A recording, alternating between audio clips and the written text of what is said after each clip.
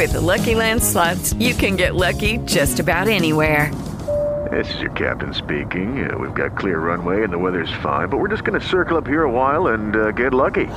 No, nothing like that. It's just these cash prizes add up quick. So I suggest you sit back, keep your tray table upright, and start getting lucky.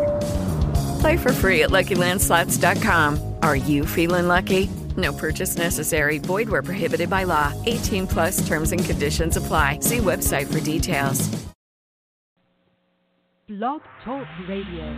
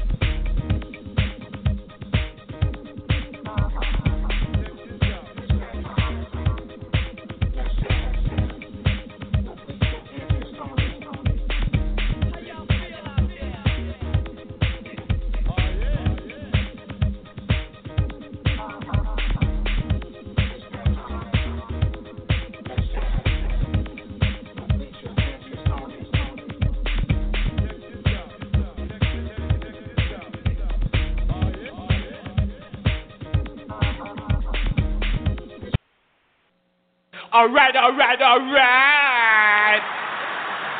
Yeah! Hey, y'all. This is Miss Lissha and Miss Toni, and we are welcoming you to the chat room. Hey, T. Hey, Lissha, girl, how you doing this Thursday evening? I'm good. This is our third show for 2020. We are featuring the vendors and authors that will be attending Vision and Books 2020 this weekend. If you're in the Atlanta area, please come on out. Tomorrow we're having our Books and Visions mixer, which is going to be at Sweet George's Juke Joint, 200 Peachtree Street in Atlanta from 5 to 8. And we'll love to be able to mix and mingle with you. If you want to bring your school supply donation, you can bring that as well. I've just been busy. Oh, my gosh. I got, I have so many different things going on. So I'm just trying to kind of get my feet together. I have I got a lot going on. I know you do. Lissha. And like we said, once again, thank you for joining us. My name is Miss Toni. And if you missed the first two parts of our series this week, check out our archives. We've had some tremendously fabulous guests on the show that are going to be joining Lissha this weekend. And like she said, if you're in the Atlanta area, just come on out and support these authors and vendors. But first and foremost, you may find another author that you may enjoy reading their pen, and you'll be supporting an awesome cause that Lissha has put together. It's a second grade classroom down there in her area. And even if you're not able to make it, you may want to donate some supplies, which is what I'm going to do. I'm going to get with you, Lissha, a little bit later and just confirm that I'm not duplicating something that's already been sent or that is being sent. So once again, welcome to part 3 of Visions and Books. We're so happy you're joining us this evening. Absolutely. Yeah, it's so the Visions and Books really is every shade of Lissha. And it's everything, every shade of me, the things that are important to me. Literature is important to me. Literacy is important to me. I'm an entrepreneur. You know, I sell paparazzi. So all of those things I think is very important to create your own lane.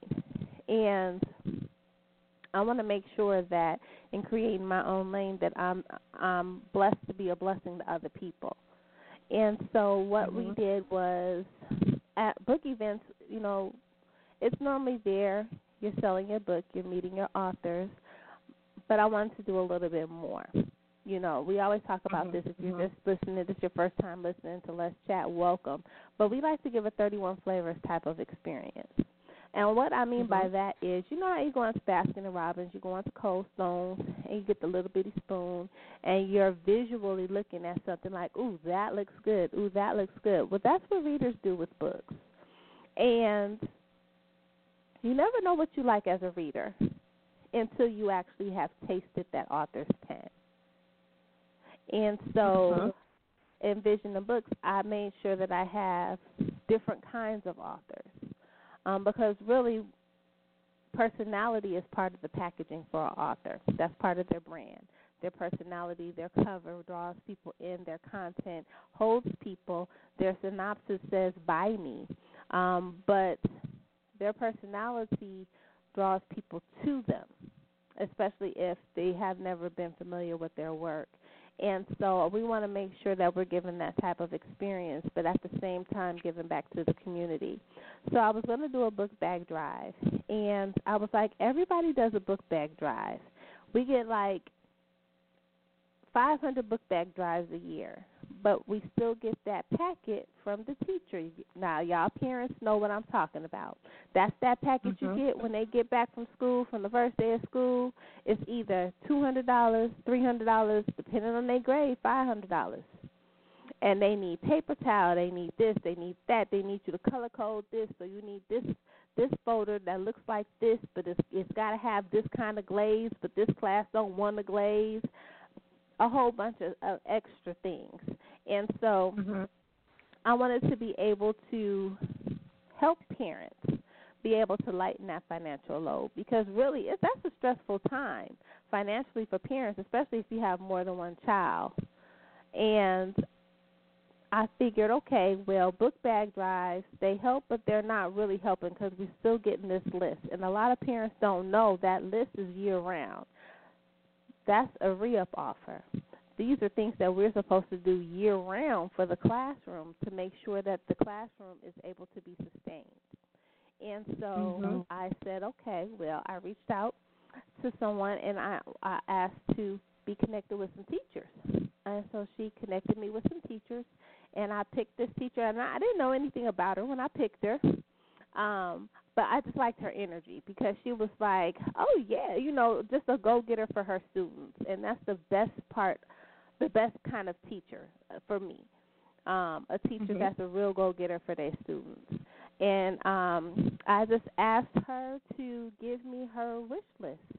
She told me how many kids she had, 19 to 21 kids, because we're looking at next year, too. And it's not a one-time thing. You know, my goal is to be able to bless 2 to 3 transitioning grades. And I say transitioning grades because those are the grades that need the most assistance. When kids are transitioning from, that's like 8th grade, kindergarten, 9th grade. You know, high school is a whole nother type of situation. That's a whole nother type of list that you get in there. You know, and it's a little bit more expensive. And so I want to be able to do all grades, not just the little kids, and leave out middle school, and not just middle school and elementary school and leave out high school. So eventually it's going to be more than one grade. But for right now, it's just me, so we just got that one. And she gave me her wish list. And authors have been, children's authors have been sending books for her student library. So we have tons and tons. Y'all are so great. I just want to say that. Shout out to everybody that has sent books. They got so many books for this classroom. I think the classroom library is going to be better than the school library. So many different type of books. shout out to Terry Woods. She has a children's book out. She gave all the kids in the classroom their own personal book, plus she put a book in their classroom library. Author S.F. Hardy, she sent her books out. Author Ivy Lee sent a case of books. I mean, just authors really just blessing the kids, and that's really what it's about. And so that is my community outreach program. There's so many things that I want to do, and I try not to get wrapped up and lost in the sauce, because sometimes you got to contain it and you got to organize it, and you got to be able to control your vision sometimes. Even though your street is paved just for you, the construction can be delayed, things can happen, but everything is paved just for you. Go as fast as you want, start when you want, restart, however you want to do it. That's going to work for you. But you still got to control it. You have to have some kind of control, or you'll start things but you'll never finish them, because you'll have so many ideas that'll pop up, and then you'll have, oh, we can do this. Okay, let's start this. Oh, we can do this, and then so you got to have some control. And so I'm excited that these authors have chosen to be able to just support me, support my vision, support the things that I want to do for the community. You know, they're sharing their time, their space, and their craft with the public, with me, and I appreciate all of them for that. And I'm excited. It's this Saturday. If you're in the Atlanta area, come on out. We are going to be at the Renaissance Concourse Atlanta Hotel by the Atlanta Airport. It's on from 4 to 8 p.m. We have 6 sponsors.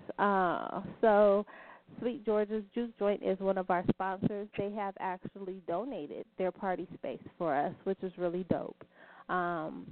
Great food, great entertainment. That's tomorrow. That's the Mixer. Come on through. Come on through. We'll be glad to have you. But I'm excited. I'm excited. You have so much to be excited for, Lissha. And I just want to give a shout out to Terry as well. You know, her book, her series is based on her fur baby, Marley. I'm an animal lover, so it touches my heart, and I'm so happy that each one of those students. Not that Terry. Yes. Terry Woods. Oh, I thought you said Terry Woods. No, Oh, the other Terry. Okay, it's so many Terrys that we know. But her book, she has a great children's book as well. Oh, okay, yeah. I know which Terry you're talking about. But hers is on her Terry fur baby. Branch. But if you're yes. Terry Branch. But if you're in that area, make sure you head on out. And Lissha and I, you know, we always get started. But we may have so many new listeners that are listening to Let's Chat tonight. Welcome once again.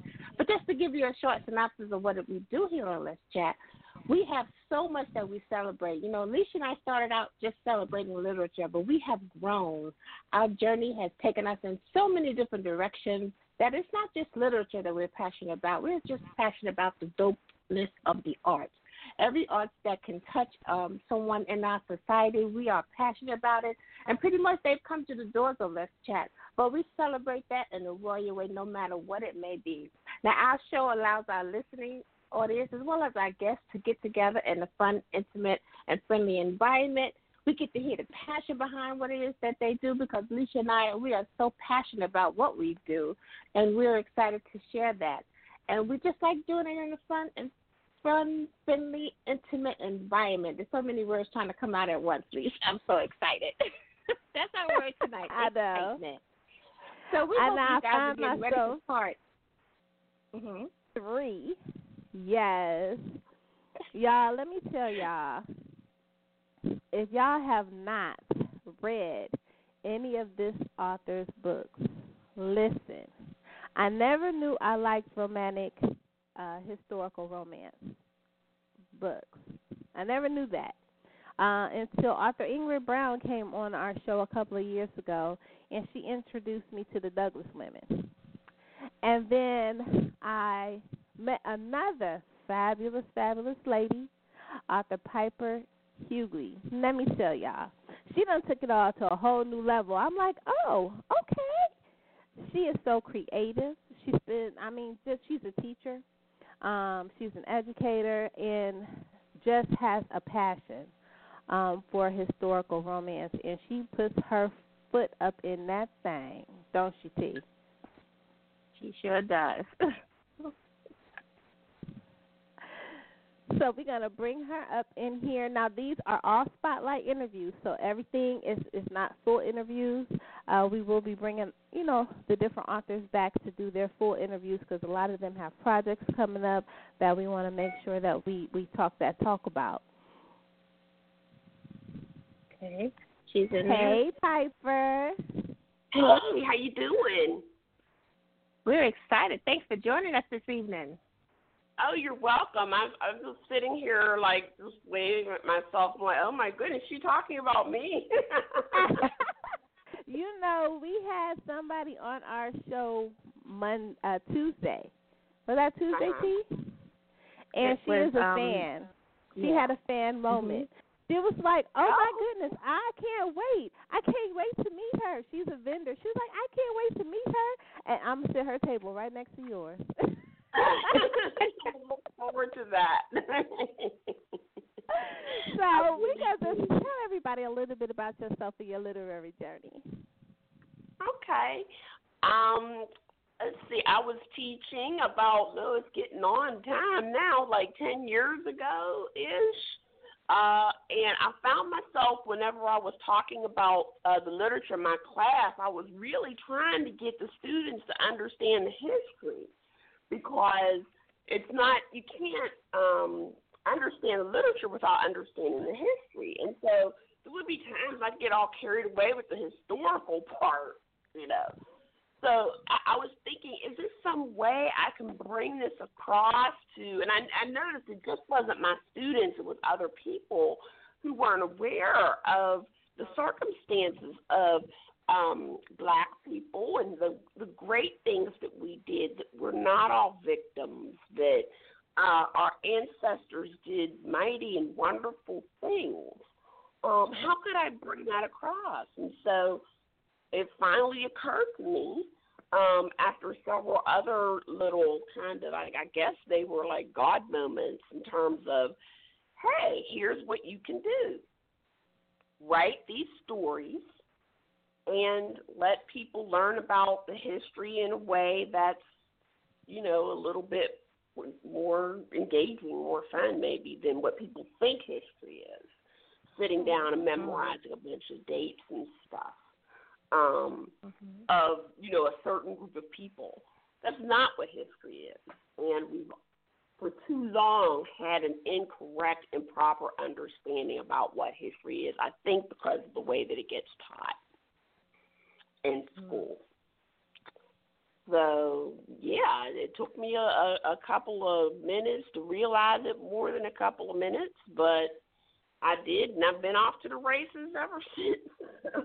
Listen, now I want to talk covers because, we're book bougie over here on Let's Chat, Toni and I. We are very book bougie. We never used to admit it. We didn't admit it at first. We just embrace it now because that's what it is. So, but one thing I love about your covers is that they're clean, crisp, but they're very elegant. Okay, thank you. So where do you come up with your process for creating the covers? Well, I knew that, I had made a point in my journey to try to be published traditionally, and then I saw how well that went. When basically I came to some understanding that the industry wasn't ready for me, even though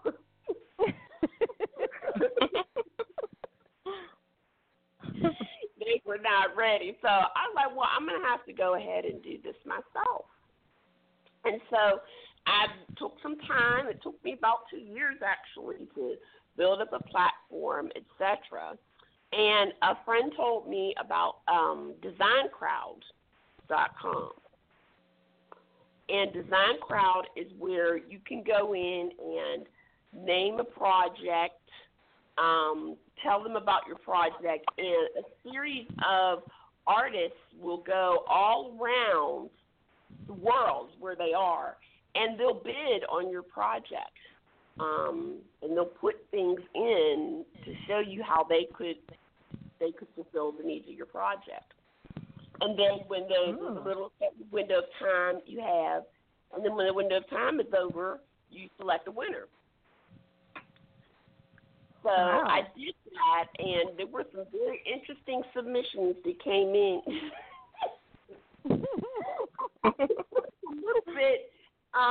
A little bit nervous about it. I was like, these people from all over the world, how are they gonna know anything about black people?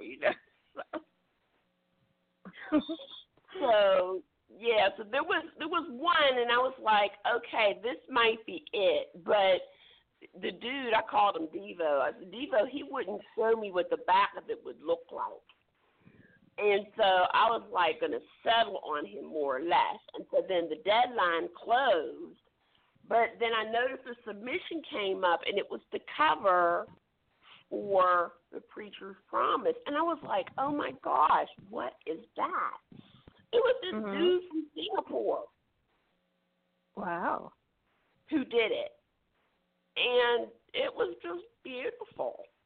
I don't know, I guess he did know something about black people, because I've been very insistent. I wanted people on the cover, even as I knew that might cost me sales in a certain way with certain people. I mean, because I've seen, like, people of all stripes, black and white or whatever, like, will see that cover and walk away from it. It's, like, too much for some people, I think. Or they make a presumption about what it's about or something like that. But, yeah, people saw it. Some people saw it and they started crying because it made, like, people of that time period more real to them. Maybe it's too real, right, for some people. But he was the winner, and I worked with him on other covers in the series, in the Holmes Milford College series. And then I'm sorry to say he died. So otherwise, he would still be my cover artist. Wow, absolutely. Oh, goodness. Yeah. And then I moved on to some other cover artists, but it is a very important part of what my process is. And I have asked artists to make covers for me, but if I don't feel just right about them, then I won't release. I just hold on to it. And it's like, okay, you got your money, but I don't know if that one's ever going to see the light. Right. But you know what? You have to, when you are creative, and when God has unleashed that creativity into you and given you the ability to do that, you get picky sometimes. You're like, I don't know if I want to do it like that, because you want to make sure that you are holding your creativity to a specific level. So I definitely understand that. But I want to go back, because go ahead. Okay. No, I was about to say, and the fact, I think I credit the covers actually with other people in the traditional industry waking up and realizing that this could be a thing. I don't know. I don't think it was just me, whatever, but the kind of thing I do in terms of historical romances that are sweet, that represent this more courting side of stuff, as opposed to like hot, sexy time stuff. I think it made people realize it was a thing. So, like, oh, that's what that means. Like, yeah. Wait. T, you see how she broke it down? She said it's more of a courting and not hot, sexy time. Play of words. The play of words. But I want to go back, because, here on Lissha, we always talk about a go moment. And everybody has that go moment. And the go moment is, I want to go back to when you decided to actually sit down and publish your books. A lot of times something is a thought. And we're like, yeah, no, I'm not going to do it. And then you're like, it comes up again. And it's like, no, it's not the right time. Or it comes up and you start, but then you never, finish. You're like, okay, I can't really do it right now. But then it comes that one moment where it's like a go moment. It's like, go, do it. What was that moment like for you? Well, to be honest, I had held off from self-publishing any earlier because I knew it would take a certain investment of money, of finances. That as someone, as a professor at historically black college, didn't have.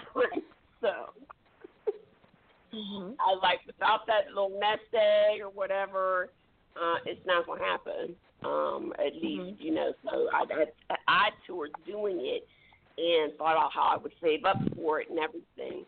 But honestly, it was when my mother died. And 6 months before she died, she had kind of spoken to me in a kind of a harsh way and say, okay, so when are you going to do this? And when is it going to happen? And I was like telling her, I was like, Mom, I said, just because I don't speak about it doesn't mean that it's not happening. You know, she's like, well, you need to make it happen. And I was like, okay. I'm like, it all went off on me. I was like, wow. So I saw that as her blessing, you know, for me. It's something we had always talked about in terms of me being a published author from the time I was a relatively young child. And so I was like, okay, so, yeah, now here it is. It's time. So that was my good moment to making that happen. And so then, yeah, within the next year, it happened. So. Awesome. Piper, this is Toni. Do you feel that you use that as the catalyst to make sure that you always put out the best that your pen can produce? Oh, yes. That's another thing. I feel like too many people, in terms of now, because of the process of self-publishing, just want to slap something out there. Right. That can't be. It has to be, like you're saying, the best. And I don't, in terms of like the cover and all of that, I don't put anything out there until I feel that it's ready to be put out there. So, yeah, that was my standard. I don't know what other people feel like, you know, but it just like only takes like one thing, one bad book, one project, and then that's it. Right. Turned off on you, and it's like it's hard to get that goodwill back again. So. But that's true. You know, this is Toni once again, Piper. But that's true because, you know, you have readers out there. Sometimes if you're not familiar with an author's pen, you give a certain book a chance, and that happens to be the book that you feel that you didn't put your best in, and that cannot make that reader come back, you know. Right. Here on this chat, we say word of mouth is the essence of what gets books and authors out there, because if you read a good book, you want to share it with other people. And if you read a bad book, you want to share that as well. So you always want to be on your A game, because you never know when you're going to get a new reader. That's true. That is absolutely true. And, like, I mean, there's too many things to read. Let's face that, too. Right? So, I mean, even me, you know, because I still love to read, and I'm still reading stuff. But, you know, there are a lot of things out there to read, and I'm of a certain age, so my time is valuable in terms of that. So, you don't have me by a certain point in time. I'm moving on, right? I see all these people out here talking about, oh, well, I bought the books, I'm compelled to finish it. But no. If you do not have me, I am moving on. That's how it is. Now, Piper, this is Lissha, because you said that. I got a question. What kind of genres do you enjoy reading? Well, I read an awful lot in terms of what I write. So I do read a lot of historical fiction more. So I also enjoy cozy mysteries a lot. I enjoy romantic suspense a lot. And I sort of, for those two fields, have been really looking with an eye towards encouraging other friends of mine who are Black to get in there, because, and this is part of what, you know, like an initiative I have, the numbers of people of color, and I mean like black people, I mean Asian people, in these other subgenres, they need to be colored up a little bit. Mm-hmm. Some of my friends call me a bully. I'm not a bully. I just want to say that up front. Let's clear that up. See that teacher, y'all. See that teacher that you done worked so hard on this 5-page paper that she asked you to write. You worked hard, and then when you get that paper, you got all these red marks all over your paper. She got side notes like, what's this? Now hold up. You know we can't use red pen no more. Oh. English department stopped using red pen because they said the students can't take that no more. So my pen is green. Wow. Now it's green. So how do your students respond?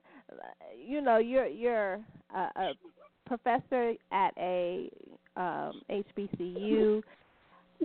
How do they respond to their history teacher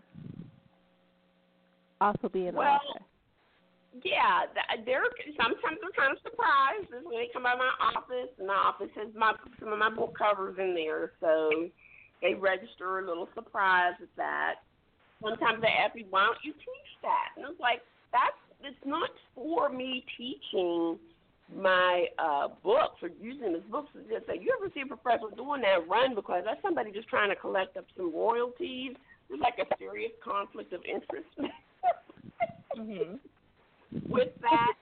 My books are for you to find pleasure and enjoyment in reading, even when it's not for class, right?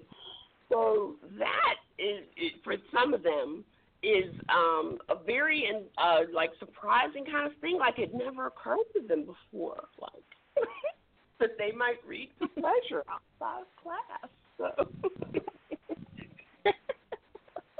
Possibly. I'm just gonna put this right here. I'm gonna keep like this over in the corner. I'll put portions of a thing, and they'll be like, "Oh, well, that was a lot of fun." I was like, you really could go and read the whole thing if you're so inclined. And they're like, yes. Wow, that's awesome. Well, yeah. Papa, thank you so much for joining us tonight. We're going to have you back in so we can have an in-depth interview with you, because there's so many different layers to you, it seems like, and we want to delve into each and every one of them. So we want you to shout out your social media and let everyone know where they can download your book or even purchase it on your website. And definitely, we got to definitely have you back in for a historical, multi-layer interview with Miss Piper. I would love that. Yes, my Twitter handle is at Piper Hughley, PiperHughley. I'm on Facebook at Piper G. Hughley, Hughley. And that's also my blog, piperhughley.com, where I talk about the history behind some of my books. And I'm on Amazon and Barnes & Noble, etc. Wow, that's that branding we always talk about, Lissha, across the board. Across the board. You know, you talk about that. You can't be Hot Mama 62 and slim. Yes. Yes. Over here. And then, you know, you've got to be consistent. People got to know what they're looking for. But then you want to make sure you advertising the correct thing, you know. That's true. Yeah. I cannot wait to see you on Saturday at the Vision and Books. I'm so excited. Are you going to come to the Mixer on Friday? Unfortunately, I cannot come to the Mixer on Friday, but I will be there on Saturday. Looking forward to meeting everyone. Everyone comes out. Awesome. And I think, Lissha, the person I was talking about, it was Dr. Carter. So was it Sylvia Carter? I think that's who it was. Yeah. That's Dr. excited to meet Piper. Yeah. Awesome. Hope she comes out. We're glad to meet everybody. Mm-hmm. Awesome. We so appreciate you, Piper. You can continue to listen to the show. We have a bunch of other vendors and authors that will be on, and we will talk to you soon. Okay, talk to you soon. Bye-bye now. Good night. Good night. I love great, when she comes on. We always have such a good time. Yeah, we're starting new spotlight interviews, and so it's different for me and Toni because we're so used to having a longer interview time and getting into the interview. And with spotlight interviews, it's like real short, boom, boom, boom. And so we're getting adjusted to that because we get wrapped up into the guest. Now we want to, because we nosy, y'all. So now we nosy. We want to know who, what, when, where, and why. Exactly. But I love it. I love it. We welcome you guys if you've just tuned in. Welcome to Let's Chat. I am Miss Lissha. You know I got my right hand, and believe it or not, majority of the time she is my left hand, too. The fabulous Miss Toni. We are talking that talk, Everything Vision and Books 2020. We are celebrating dopeness the royal way. We have fabulous guests on today. If you missed our first guest, author Piper Hughley, no worries. Just head over to our archives and check out her interview. You can also catch it on iTunes as well as iHeartRadio or any podcast app will allow you to take Let's Chat wherever you are. If you want to be a guest on our show, just send your request to thechatradio@gmail.com. We also have a lot of independent artists that send us music. So if you want to send us music and you want us to be able to sample and support your music, you're going to send that to thechatradio@gmail.com, but you must send an MP3 format for that. We're going to take a brief break, and then we are going to be back with the fabulous Nicola Mitchell. Right.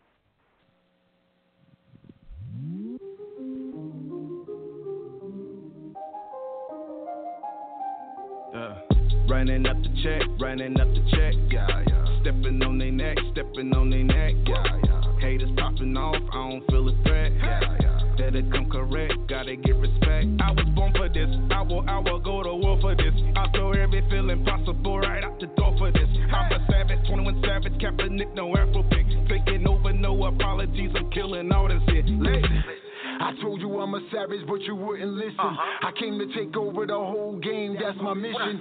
Carrots Jordan, motherfucker, now pay attention. Now that I got your attention, let me complete my sentence. Born in the slums, I hustle for crumbs, I saw for days. Now it's time to get paid, dug into my last cent. Streets made me a menace, mama didn't raise no fool. Bottom line, you course was mine, homie, I eat your food. I ain't with that mumble shit, the only thing that mumbles quick is when I put that muzzle on that bitch and I squeeze that shit. Yeah, I'm insane. Nigga, crazy and I'm cool. Split personality, I don't know who's who. Screws loose, so watch what you say to me. I will snap out, I'm a New York Jersey nigga. But now I wanna run the South. It's not where you from, nigga. It's where the fuck you at. So I switch that NY and flip it to a Braves cap. Running up the check, yeah. Stepping on their neck, yeah. Haters popping off, I don't feel a threat, yeah.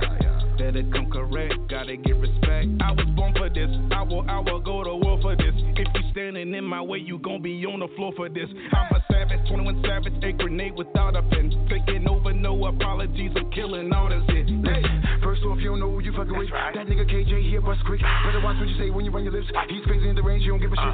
Pop pills, that boy is so ill. Disrespecting, you get killed. Spitting like the vibe for the DC, slap it to the bitches, I wear sleep hype, yeah. You don't want it with the kid from Jersey. Better pray to the Lord for some mercy. Cause when I come with fire. Stop putting on your raps, you liar. You ain't never do a big, you a bitch, nigga. You be lying in your raps, you ain't rich, nigga. You don't want no war with the kid, nigga. I run up in your motherfucking crib, nigga. I kill you, and leave no witnesses. And write a book about it, like O.J. Simpson did. I'm a savage, nigga. I am out of my mind. I'll hunt you down if you got diamonds that shine. I'm on my grind, nigga. So don't you waste my time. And if you disrespect the king, you know you cross the line. I see you haters, nigga. I hear you haters talking. You gonna end up 6 feet deep in the fucking coffin. I'm about my paper, I'm about my thriller, I'm counting figures. I seen the cross in your eyes, that's why you switch, nigga. Oh, you a bitch, nigga. I'm counting chips, nigga. You keep on chasing ass, I'm getting rich, nigga. Running up the check, yeah. Stepping on their neck, yeah. Haters popping off, I don't feel a threat, yeah. Better come correct, gotta get respect. I was born for this, I will go to war for this. I feel impossible right out the door for this. I'm a savage, 21 Savage, Kaepernick, no Afro pick. Taking over, no apologies, I'm killing all this here. Hey.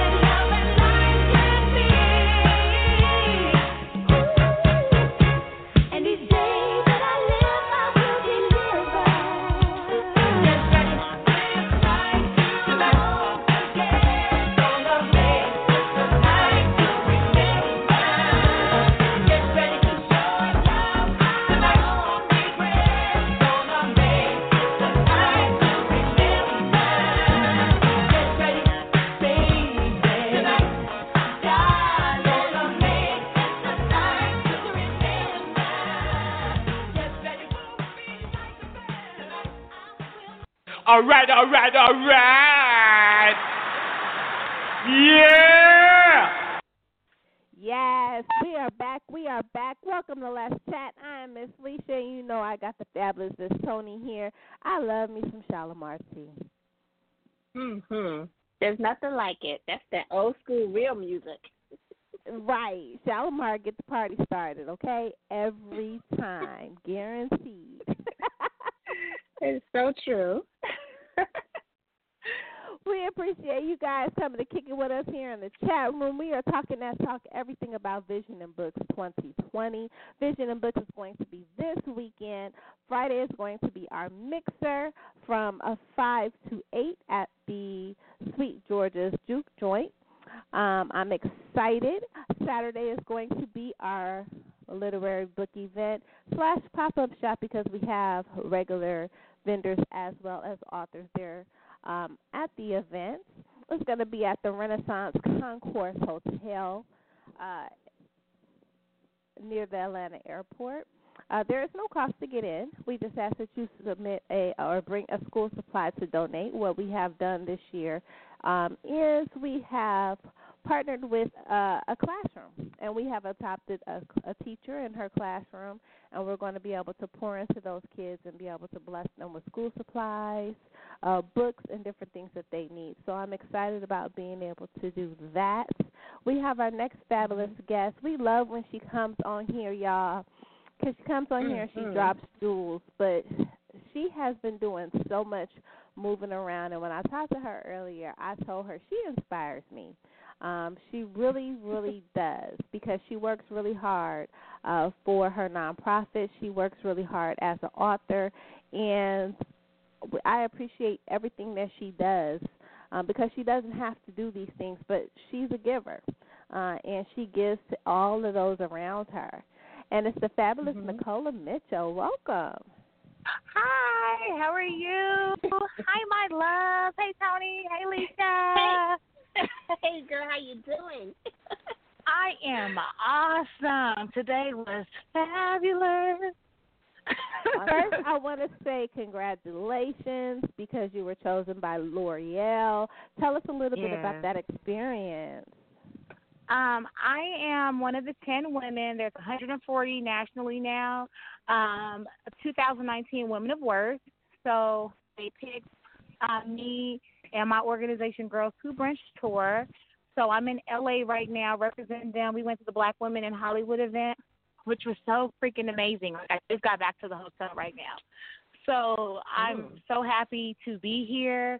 And with just to know that a brand like L'Oreal and how much diversity they have and have on their team, their staff, and within us, and they treat us like royalty.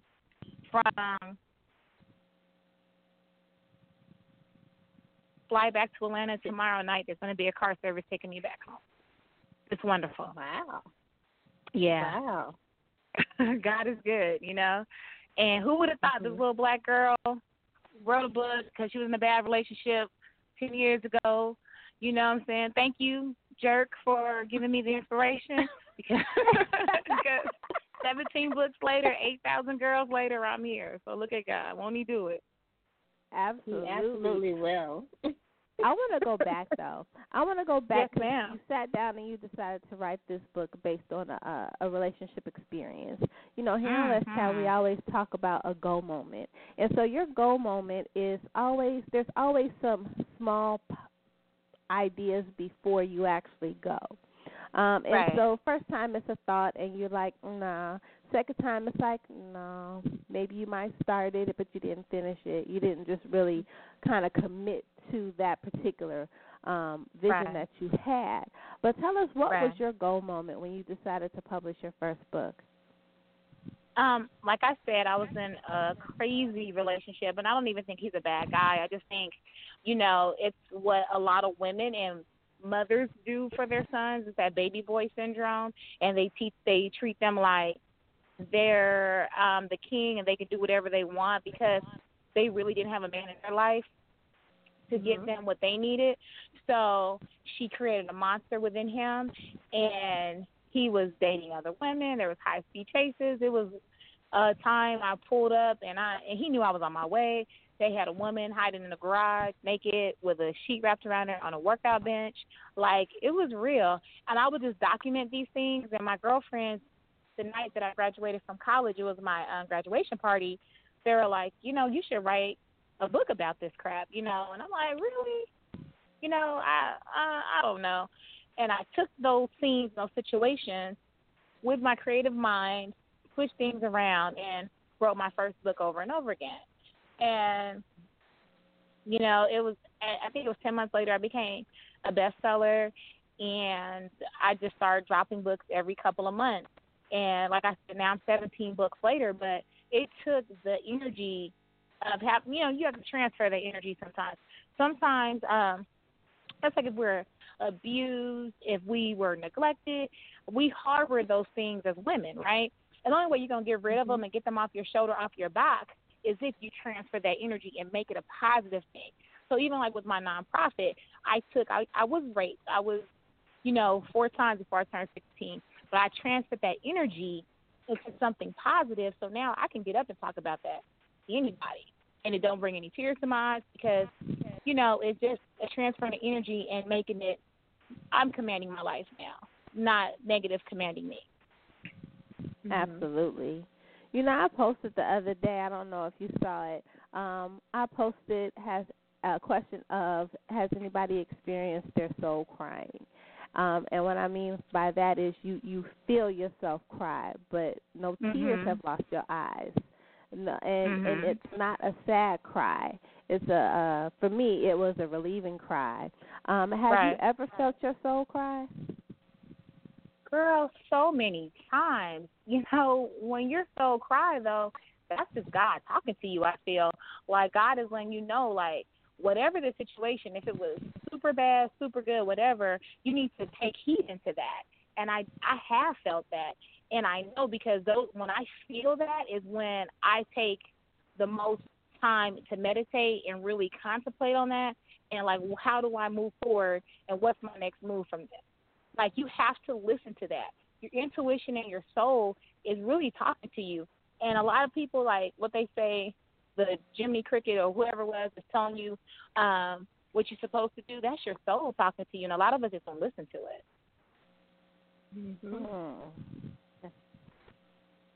That's so true. That is so very true. And that's an aha moment for a lot of people that don't even realize what's going on internally, and you have to be in tune with yourself in order to recognize that voice within. Right. Yeah. You have tell to. us a little bit about the stories that you write, because your pen has evolved. You have so many other things going on around writing, but your pen has evolved because you have evolved as a woman. You have evolved as Nicola. So tell us how has your pen changed along the years? Excuse me. My voice, I feel, is kind of the same because I always try to write compulsive stories that are relatable, but the way that it has changed, though, is that now I'm moving on to different genres. So before I was just sticking with the women, and that was it. Now I'm writing stories for girls, and still being transparent, still being open with girls the same way that I am with women, because there's a lesson in everything. So even though my books are entertaining and provocative and thought-provoking, now I'm doing that for kids. So I think it has evolved, so now I'm just opening my fan base and my reach.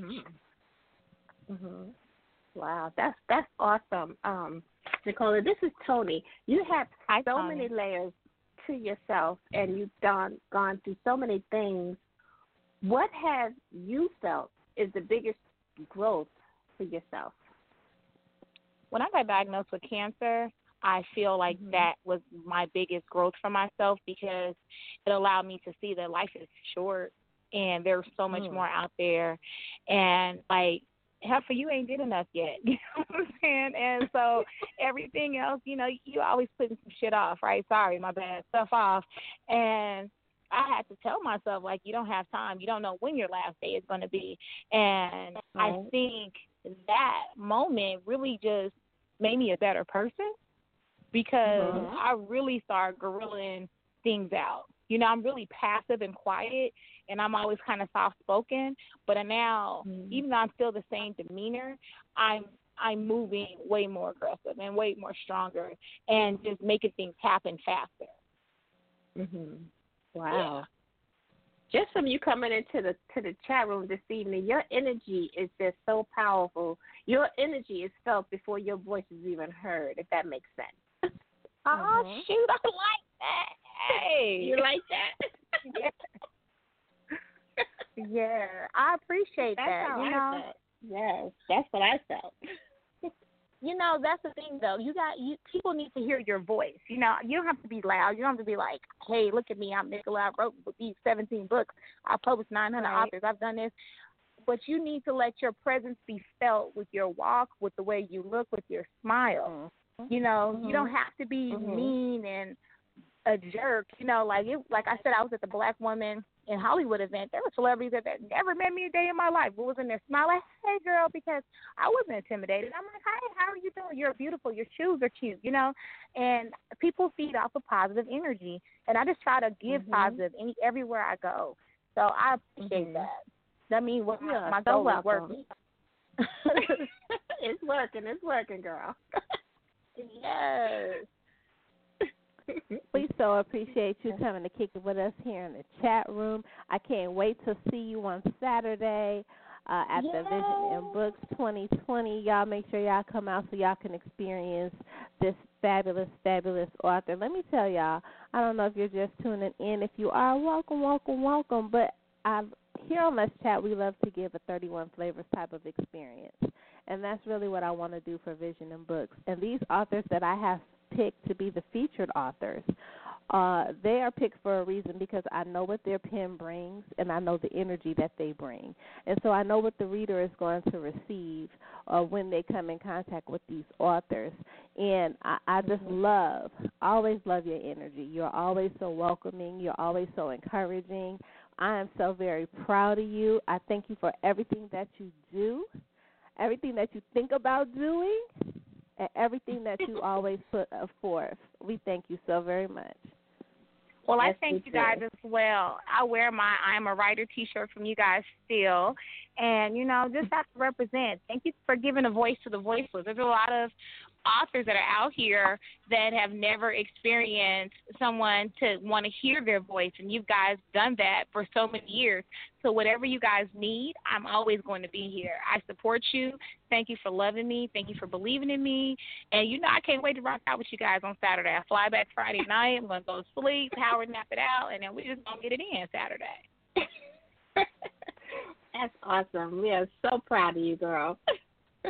Thank you so much, ladies. I love you so much. I'm doing my color purple, me and you. And I can't wait to see y'all Saturday.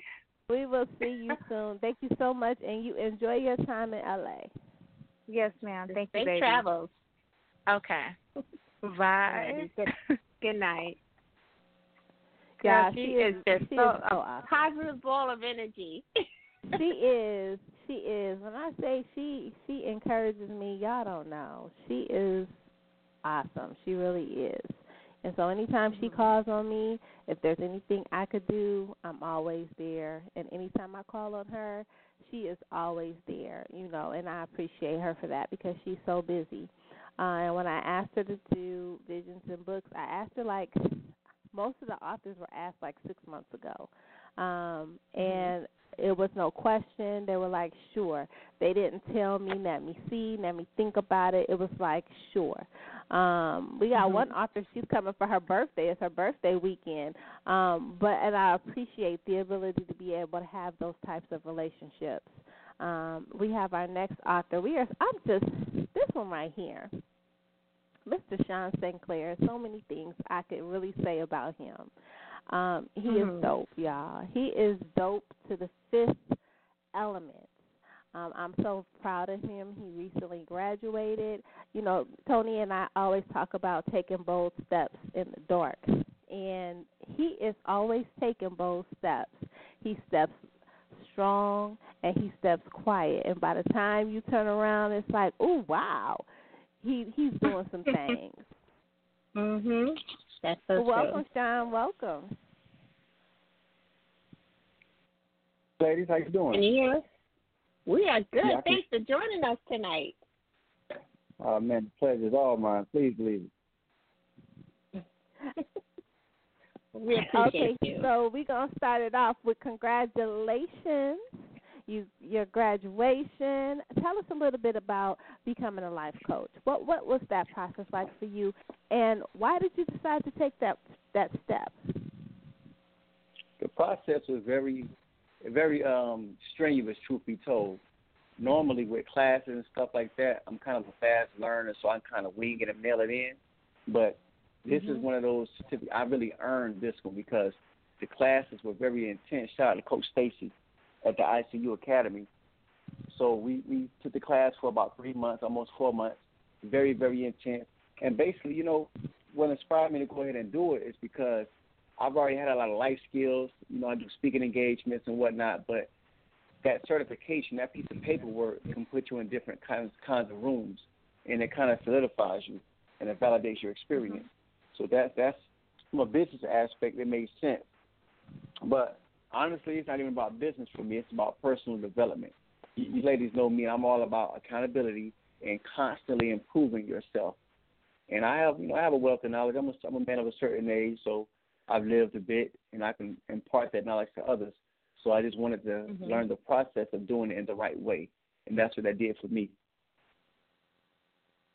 That's awesome. This is Toni. Toni, I just want to say, each time, how you doing, man? Each time that we have come, our paths have crossed, and you join us here on Let's Chat. Every time you've come and we've seen you, you have expanded your portfolio. What is it that Sean feels is next for him? What is it that you want to do? And first of all, like we said, we are so proud of the development. We've seen it. We've seen it firsthand. But what's next for Sean? Movies.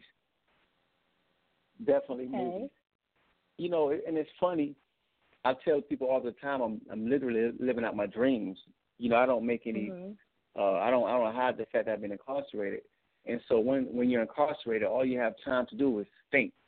And it goes from a point of thinking to planning, and then it goes to goal setting. And so I'm happy to say that every single thing that I've dreamed about first and planned about since when I was inside, I've either been able to accomplish it or I'm on the way. And movies is a natural progression for me because even when I write my books, I'm seeing them as movies, and that's why they're so detailed. So it's just a natural transition for me. I'm going to put Gangster Erotica on the big screen. Okay. Now that's going to be a bold move. It is. You know, it's funny because with the film industry, like when I grew up, we would watch certain movies like Angel Heart and stuff like that, and even Power. Power is very graphic.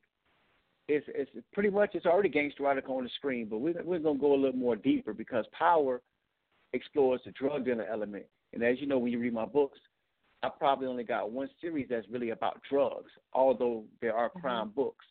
I like to explore different things because we're in a new era, you know, and sex is key. You know, as Pimp C say, it's not tempting not dead to move to the website. So I kind of want to expose that, you know. And this is still Toni, Sean. I'm sorry. Go ahead. But just real quick, the reason why I'm so adamant about movies because no matter how good a book is, it's a certain segment of our population is not going to read a book unless possibly they get inspired by seeing that movie when they go back. So at the end of the day, it's all about another mode of telling my stories and getting to touch with the people. Okay. Now, you know, we've been asking our guests here on the show about their goal moments, you know, because you have those moments when you find something within you and you just have to know the process to take those reins and take it. What was your goal moment for you to bring you where you are today? Oh, man, my goal moment was when I was inside, and I just started writing for a hobby and writing as a catharsis. And I submitted one to a publisher who will remain anonymous, of course. and they stole my material and made a gang of money off of it. That was my goal moment to take it serious. You know, I'm an old school bookworm. I've always liked to read. I've always liked to write. So I didn't get into the writing game to make money. However, when I saw that, when that incident happened with me, and I saw the money that could be made, sheesh, that was my goal moment. And sometimes, you know, sometimes people see that moment and they don't seize it to take it to the next level, and it's rare. And I'm gonna be frank, and it's especially for a black man, you know, to be so focused within himself to know that I want to better myself, you know, and you want to show the next generation that it can be done. How do you feel about taking on that reign? And that's another reason, going back to the life coach, you know, I have a very unique life.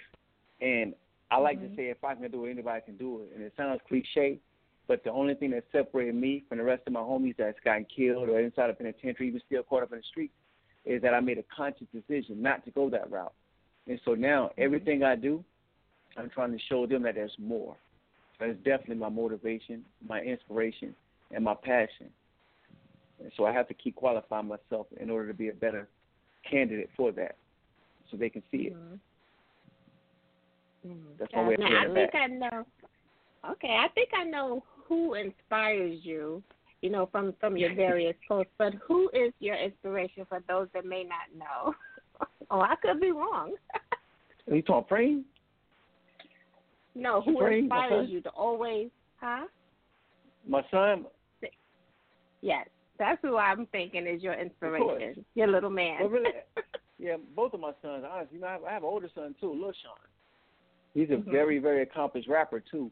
And not to get too deep, but the reason why I am the way that I am with my youngest son is because I wasn't able to be there to raise my oldest son. And that was my prayer so many years ago. Look, if I get another chance to do this again, I'm going to do it the right way. And so that's my motivation for both of them, truth be told, but definitely Supreme, because I know he's watching me, everything I do, my little one. And they watch everything. What? Just when he don't miss a beat. And repeat it, exactly. Look, his favorite thing is, Daddy, I don't miss much, do I? I'm like, nope. But true story, honestly, I have to be a better man for that. You know, one thing, like in my way of life, one of the worst things that we could be is a hypocrite. So I have to be a better man in order for him to be a better child. You see what I'm saying? Yeah, right. That's true. So even with that, when he see me up 3 and 4 o'clock in the morning working, he want to lay beside me as well. Daddy, I'm going to stay with you tonight. Of course, he go to sleep by 1. He can't hang. But he's watching, though. Now, and even little Sean. Go ahead. Even little Sean as well, you know, he sees it. You know what I'm saying? So I'm still, because you never stop raising your children. He's in his 20s. I'm showing my age a little bit, because I'm showing how fast I was back in the day. But, yeah, he's still watching as well, because you never stop raising your children. It's just different levels. That's so all. True. Oh, yeah. That's so true. Let's talk Man Talk Mondays. Where did you come up with the idea to do Man Talk? As I be feeling the way, you know, I text you because I be feeling the way. I'm like, oh, you always talking to the men. I mean, we be doing them things too now. Where did you come up with the concept to do Man Talk Monday? The reason why I came up with Man Talk Monday is because I see that there's a paucity. Let me stop my lyric words. There's a small number of men who are being men nowadays. There's an agenda to emasculate. You know, it's not just for the black man, it's for all men per se, but I'm a black man, so I'm going to look at my house first. And so there's an agenda to demasculate the black man. And truth be told, a lot of our young brothers don't even know what manhood is because, let's be frank, 80% of our households are led by single women, you know, and it's not to take shots at them, it's just being realistic.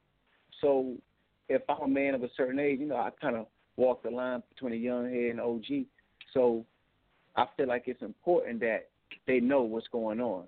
You know what I'm saying? That they know this is what a man does. This is what a man doesn't do. Because at the end of the day, if we uplift the men, then we will by extension uplift the women as well.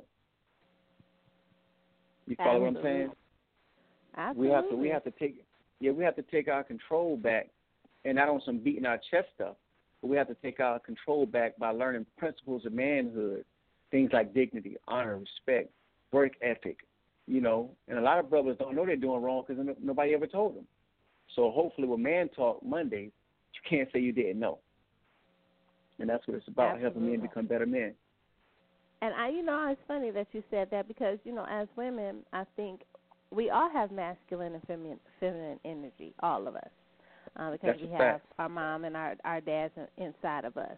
But I think even for me, I operate on my masculine side so often that people don't get to see my feminine side, and when they do, they're like, "Wait a minute, what's wrong?"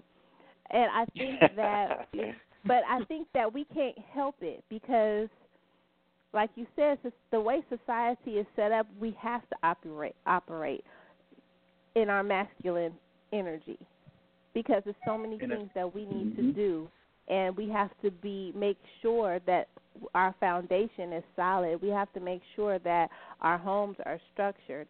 And so I think a lot of times as women, we get wrapped up in that energy, and we don't know how to let go of it. We don't know how to switch it over. Because we haven't met that man that has said, okay, you can be feminine, I got it, and actually have it. That makes sense? Yeah, it does make sense, and I totally agree with you. You know, the problem is this. I don't know if you see my post a while ago when I said that for a woman that says she doesn't need a man, it's because she's never met one. And a lot of times, I understand that a lot of women have to do what they have to do, and that's not by accident either, by the way. That's by design. Because when they put our women inside of housing authority places and tell them, you can't stay here if a man lives here, what do you think that's going to do? You fast forward a generation, and now you got a lot of women trying to act like men, for lack of a better word. So unfortunately, whenever they do get a man, a true man, they don't know how to relate to him. They don't know how to turn that off. So they end up pushing the man away. Because a true man operating in his full capacity and potential, he's not going to deal with a real mouthy woman. He's not going to deal with a combative woman. So a lot of women who operate in a lot of masculine energy, they think that they haven't found that man yet, but a lot of times you turn them off because a man knows what he wants right off top. And so, if I'm coming in saying, I got this, the last thing I want to do is be at war inside my own home. So we'll keep it pushing. Wow. This is Toni. This is Toni. Sean, whenever you come up here, we get to talk in this deep conversation. No doubt. But Lissha, you just said something that kind of, I had to think about because it's true. It's not that me, myself, experienced that, but, sometimes you can be the flip of it. You could just be so into your own life that you don't realize that there's another side. I'm just gonna spit it out. I've been blessed to have a man that takes care of everything in the house, so I never really have to show that masculine side. Okay, I'm just pulling the curtain back a little bit. So I bet it's throwback. Interested to, huh? I bet he's throwback. I bet he's a man of a certain age too. Yeah, he takes care of his home. So when Lissha said that, I kind of felt that, because for her to verbalize it that way and to make me understand it that way, it's eye opening, and it just makes me appreciate my husband that much more.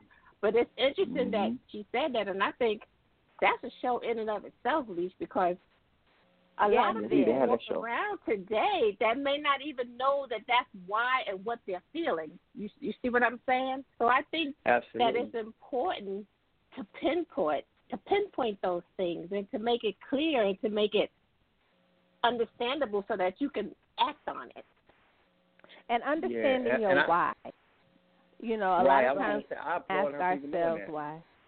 Yeah, we don't ask ourselves why. Why are you operating like this? And, a lot of times when you are with a man, a lot of women are excited because you have a man. I'm sorry. That's not going to cut it nowadays because you have to have the right type of man that meshes with you.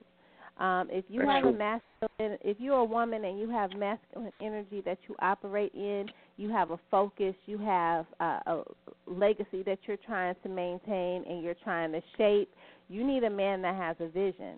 You can't be with a man that doesn't have a vision. It's not going to work. It's always going to be you operating in your masculine energy. You need a man that can match your energy and be able to allow you to step back. And a lot of times we don't think about that. You know, we don't think about the why we do things. We don't think about what we're going to build, what we're going to do. Y'all going to get married? Okay, so what you going to do when you get married? More than just be husband and wife nowadays. What are you guys going to build? And if you're a builder and she's not a builder, if she's a builder and he's not a builder, that's going to be unbalanced. And that goes back in when they talked about being equally yoked. Possibly, but even when you're building, somebody got to hold the ladder. Like you said, possibly, right? You do, but if you have ambition and you have drive and your man doesn't, that's a hard situation to be in. I could because you need somebody that lights fire, and vice versa. If your man has ambition and drive, he likes women that light his fire. Like, keep my ambition going, keep my drive going. This is why I do what I do, because she got me and she gets it. But sometimes we get with people that don't get it. They don't have a clue. Yeah, I can go with that. And by the way, I appreciate Lissha. You know, it's really big that you can even acknowledge that, because if you acknowledge it, then that means it can be fixed. A lot of women walk around like that and don't even know it because they're on autopilot. They've been that way since they were 16, 17, 18 years old. And now when they're 35 trying to find Mr. Right, they don't know how to turn it off because they're not even recognizing that it's on. So that's big. Right. That's what I meant when I said that. And look at us. Yeah. This is supposed to be spotlight interviews, and Sean get up in here and got us talking about these deep conversations. You know, we have other people trying to get into the chat room. Every single time we do this, Bring them in. Let's build. It's supposed to be spotlight interview. We need to go in deep. This part of it, though, you know what I'm saying? Sean has so many different layers. He got so many different layers to him, and so many different things outside of being an author that he does that just makes him so dynamic. Y'all make sure y'all come and check him out. He's going to be at Vision and Books on Friday. Hopefully we can see you at the Mixer. Vision and Books on Saturday. Hopefully we can see you at the Mixer on Friday. One of my favorite spots. Would any food so good? Oh, my God. Yeah, that's one of my favorite spots. I like the ambiance. I like music. You know, music is my first love, so. Yeah. When I went in there, let me tell y'all, I don't know if y'all listened to the show earlier in the week, but me doing this portion, the part of Vision and Books, the way I'm putting the different elements in it, I actually took an actual business meeting. I've had business meetings, but not like this. When I got to the restaurant, I didn't have to pay for parking. I didn't have to pay for my food. I mean, it was just like whatever you want. I mean, the waitress, she was welcoming. The manager, he was welcoming. And when that band came on, y'all, everybody was up in there. It was like a whole party, but it was like on a different adult level. And when I did the Mixer, I didn't want to do it at a club setting because everybody don't drop it like it's hot. Everybody don't smoke hookah, and everybody ain't doing shots. And so I had to make sure, because I have so many different elements in the authors and different authors for different genres, I wanted to make sure it was a fun, friendly environment for everybody to have a good time. And when I went in there, listen, the food was good, the music came on, and I understood why the line was so long outside, because people get in there, you don't want to go home. You want to just stay there and enjoy the whole time. It's awesome. It is so awesome. True. But we appreciate you, Sean. We are going to let you go and enjoy your day. I will see you Friday, and I will see you Saturday, and I appreciate you so very much. Oh, I have some books for you ladies, too. I just remember. For the kids' books, I got some books for y'all to donate as well, too. Oh, awesome. Thank you. For the classroom. I love it. Absolutely. All right. Thanks so much, you ladies take it easy. Absolutely. Okay. All right, Sean. Have a good one. You too. We could talk to him for hours. I love talking to Sean, y'all. His mind, you can just pick his brain forever, because he can talk to you on just different levels. And he can drop down, and then he can bring you up. It's just I love talking to Sean. It's just a whole experience. We want to thank y'all for coming in here and tuning into Let's Chat. I'm Miss Lissha, and you know she is my right hand. And when I say she is my left, absolutely, she is my left. She is my editor. She is my homegirl. Whenever she comes to Georgia, my kitchen is her kitchen, because let me tell y'all, Miss Toni is wife 101, and she can cook. She makes these pancakes. I love when she comes, we eat and watch TV, because, you know, she work a lot, so she don't get to watch TV much, but we have a good time. And I appreciate her, y'all. I really do. We got our next guest. I call him Chief. I've been calling him Chief for, I think, about 8 years now. I met him years ago. We met him years ago in a book battle. And we have been rocking with him ever since. We've been rocking with his pen ever since. He pours into the industry. He pours into authors. And he got a dynamic fire pen on top of that. We got Arthur Cash in the building. Welcome, Chief. Hey, how you ladies doing? We are good, Cash. Thanks for joining us tonight.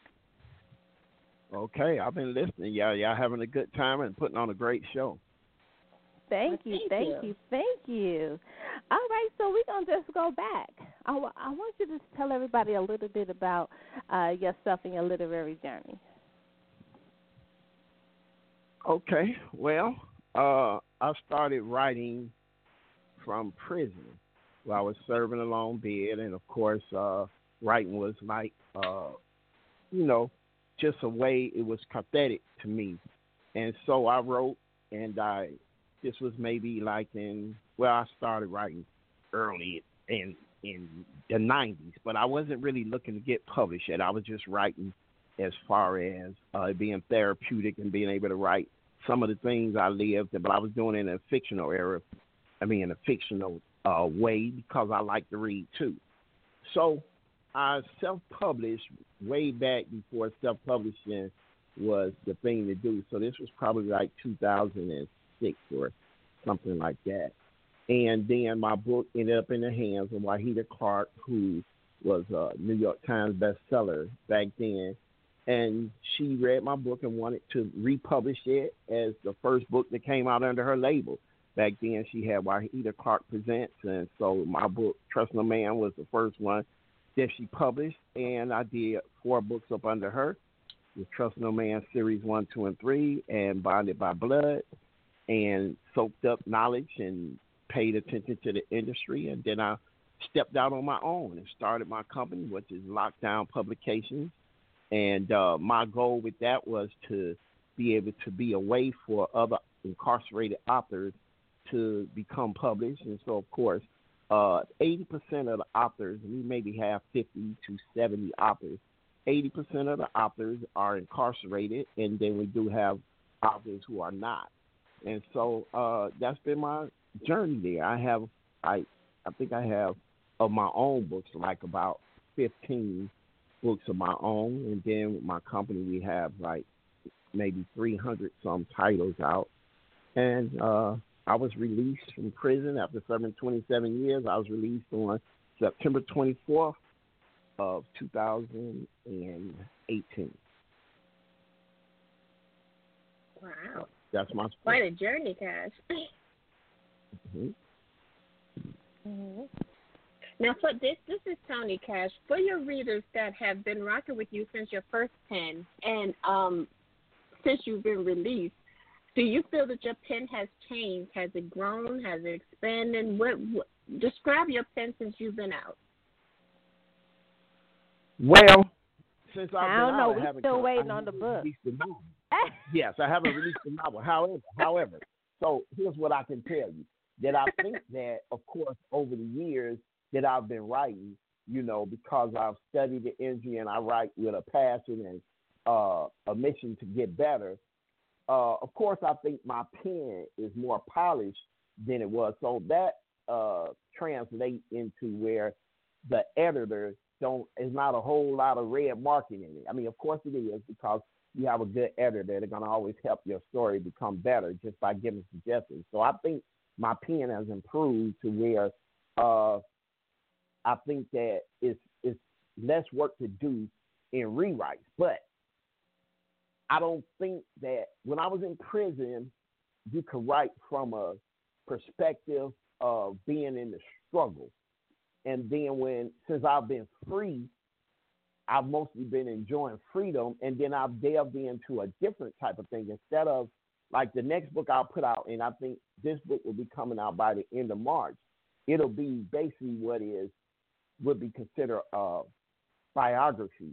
So I'm doing a biography of someone who was known as the Queen of Tax Invasion, Rashida Wilson.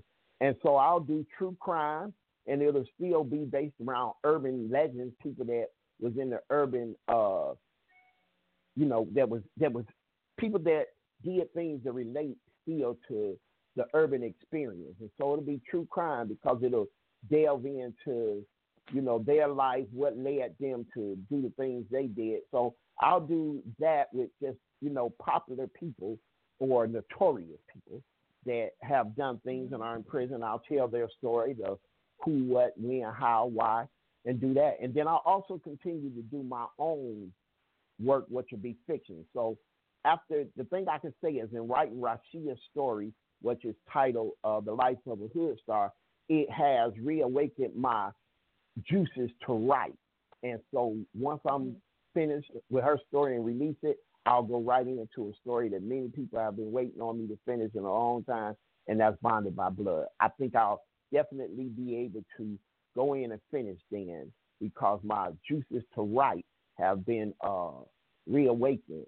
And also just being a publisher, it takes so much when you're trying to make other people successful and helping to push their career, especially men and women that are behind the prison walls, and I'm trying to make sure they have a way to provide for themselves and their families, and it kind of take away a little bit of my time to be able to write for myself. But I can promise you I got it back now. Absolutely. Now, this is Lissha. I have a question for you. Now, when you were behind the wall and your pen was really fire, you had a passion to write. Is that because of the circumstance that you were in and now and the limitations around you to be able to control a lot of things in your world at that time? Well, I definitely think that helps your writing, especially from an urban experience and from the things you're going through, because you're also around people that, they're incarcerated and they have their stories and yours. And so it's almost like a me against the world type mentality where you're in a cell and you're locked down and it seems like everybody has forgotten about you, and you're writing with the pin up angst of being in prison so long. So I think that helps, sort of like when Tupac was incarcerated and how much work he was able to put in and basically create some of his best work from that situation. So I think it just, it's a mindset you'll be in. And then, so when you're locked up, I think it definitely gives you a stronger drive, because it definitely was to say, okay, I'm going to overcome the odds of being behind the walls and I'm going to do this. But I don't think that it'll change my writing in the sense of, I don't think it'll be less passionate for all of that, because my experiences are what they are. And I've been through them, and they have left an imprint on me positively and negatively. And I can draw upon that at any moment. And it's just a matter of sitting down and writing a story. That's interesting. I want to ask you, Cash, this is Toni. Being an editor myself, and you mentioned something about you feel that your writing has gotten more polished since you've been home and that there's not as many red marks. I'm known for my red marks. How do you feel when you receive a manuscript back from your editor and you don't see as many red marks? I mean, what does that tell you, or how do you feel about that on that first draft? That's interesting that you say you feel that it's polished, so it's less marking. Well, yes, that makes me know that, like, if I would think that an editor, if that editor has worked with the author over a dozen books, and the author is continuously making the same mistakes, you know what I'm saying? It's sort of like once the editor has said, you do this, or they may tell you certain things to italicize, or certain things that you should know after, putting out a handful of books, where you should understand pace, you should understand the importance of the first passage of a book, you should understand character build-up. So it shouldn't be as tough on the editor. However, I don't think any writer can write a book and turn it in their first draft, and they don't need to rewrite some things, because that's the editor's job, is to take whatever you turn in and help you make it better. And so as far as the developmental side of my story, oh, absolutely. And while I'm speaking that out, I'll shout out my personal editor, who is Sean Walker, and she's never going to let me get away with subpar work, no matter what it is. Even if she thinks it's a 4-star out of 5, she's going to always push me to make it a 5-star. And that's my aim, to write every book that I write. And this is why I don't just release anything. Like, I could release a book and say, okay, I'm going to release this, and I'm going to get, these sales and this money. But me, each time I turn in a book or release one, it has to feel like a classic to me. Even if it doesn't turn out to be a classic, it has to feel like a classic. And when I was listening to one of the previous authors you had on, and how she spoke, like, one bad book, and it'll turn everybody off of you. Your reader, you can lose a whole lot of support like that. And that's not me. I write from the heart, something that I feel. So I'm not gonna put it out if it's not my best.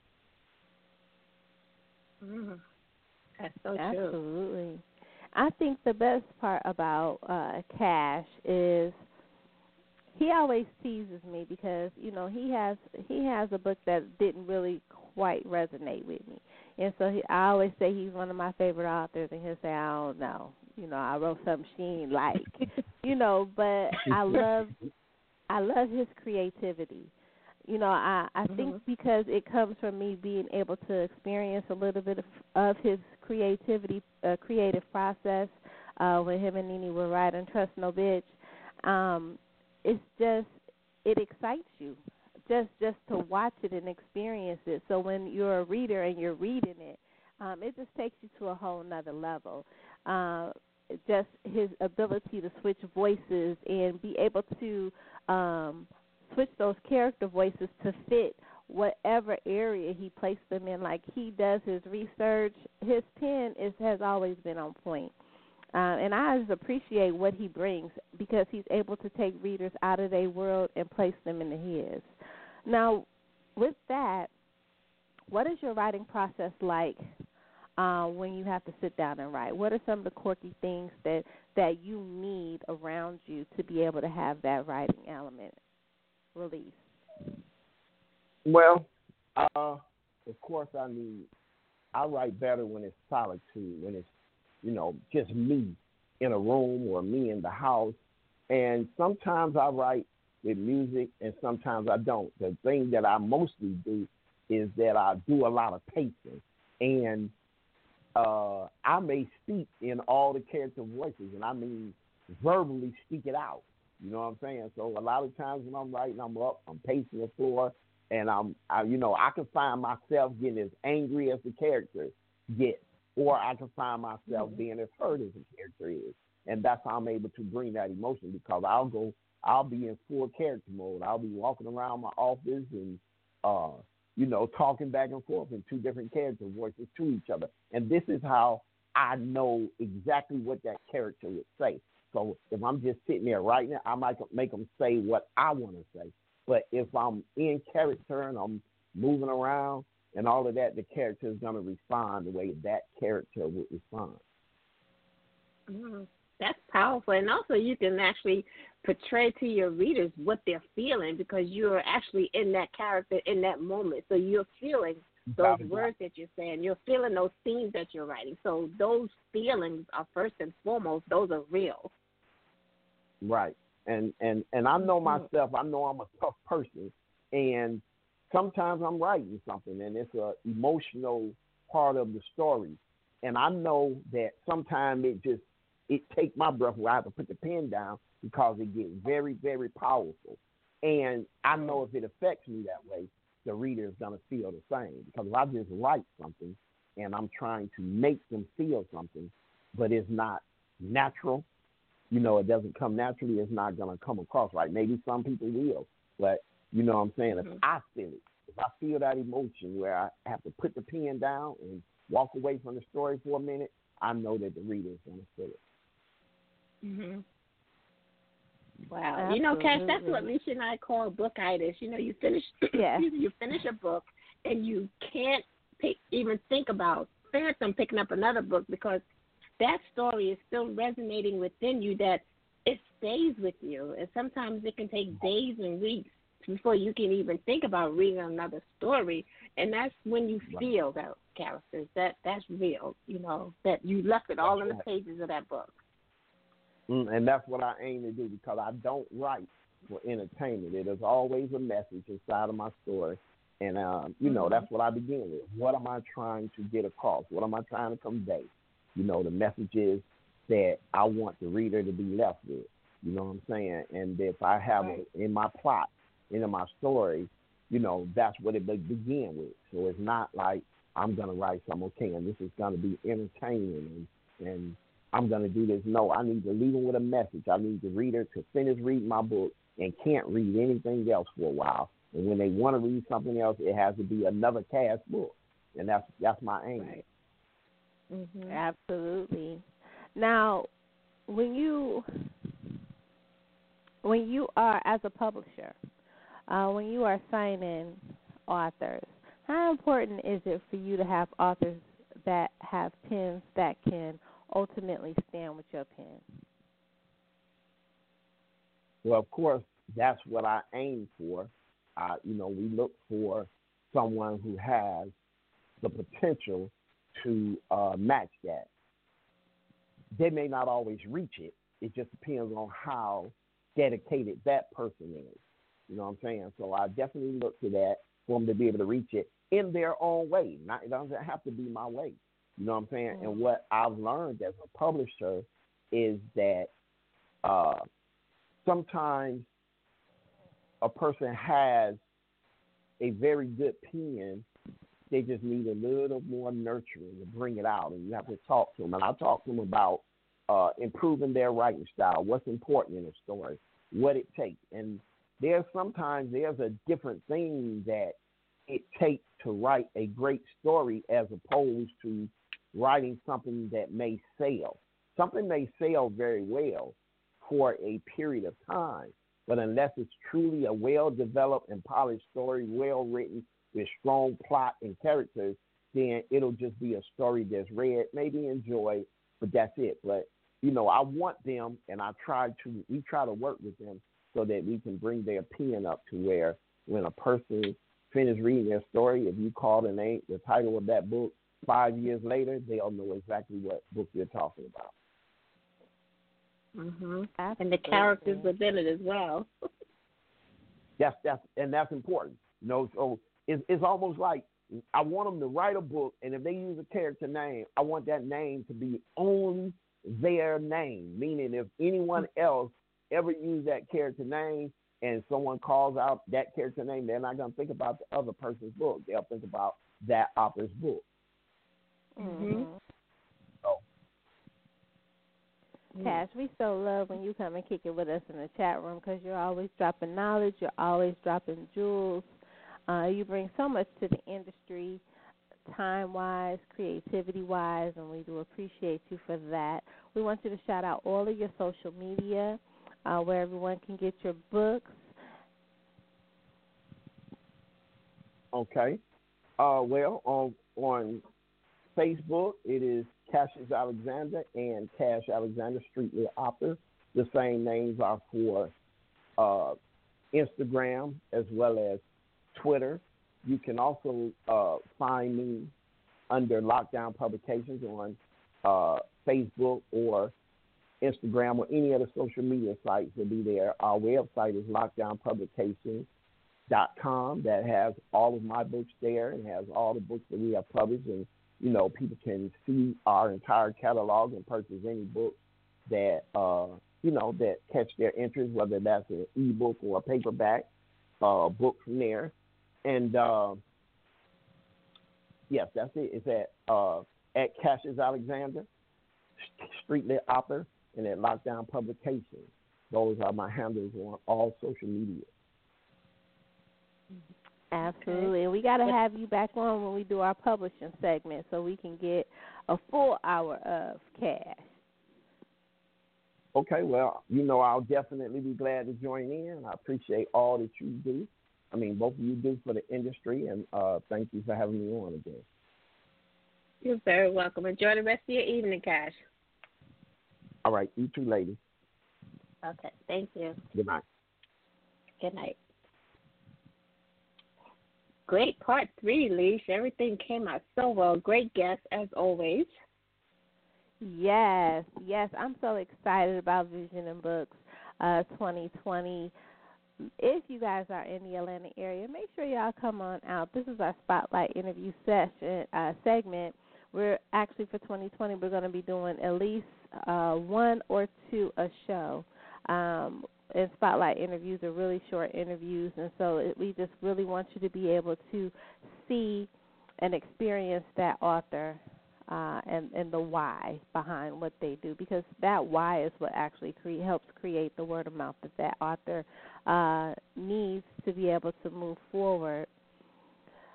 We will see you guys on Friday at the Sweet George's Juke Joint to enjoy the mixer. If you want to bring your donated school supplies or books,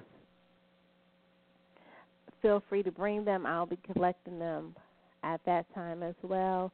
And then Saturday will be the Vision and Books.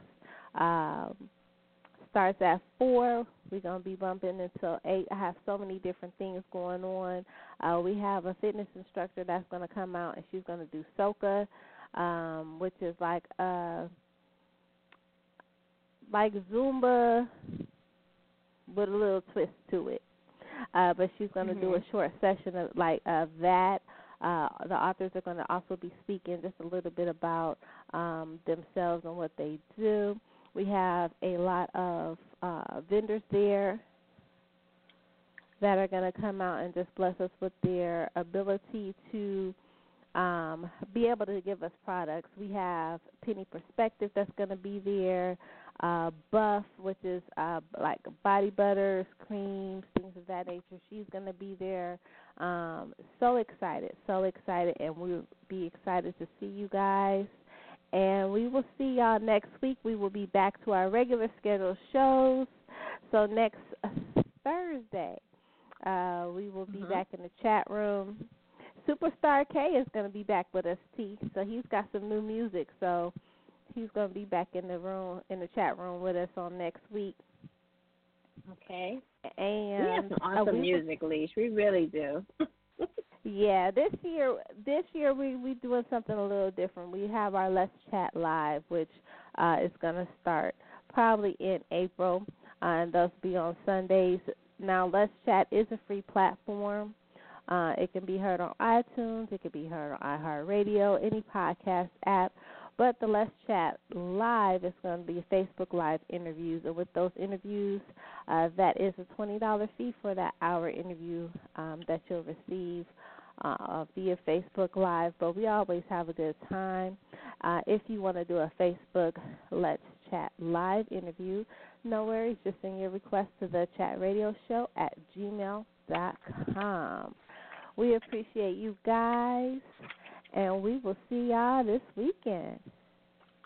Have a good evening, everyone.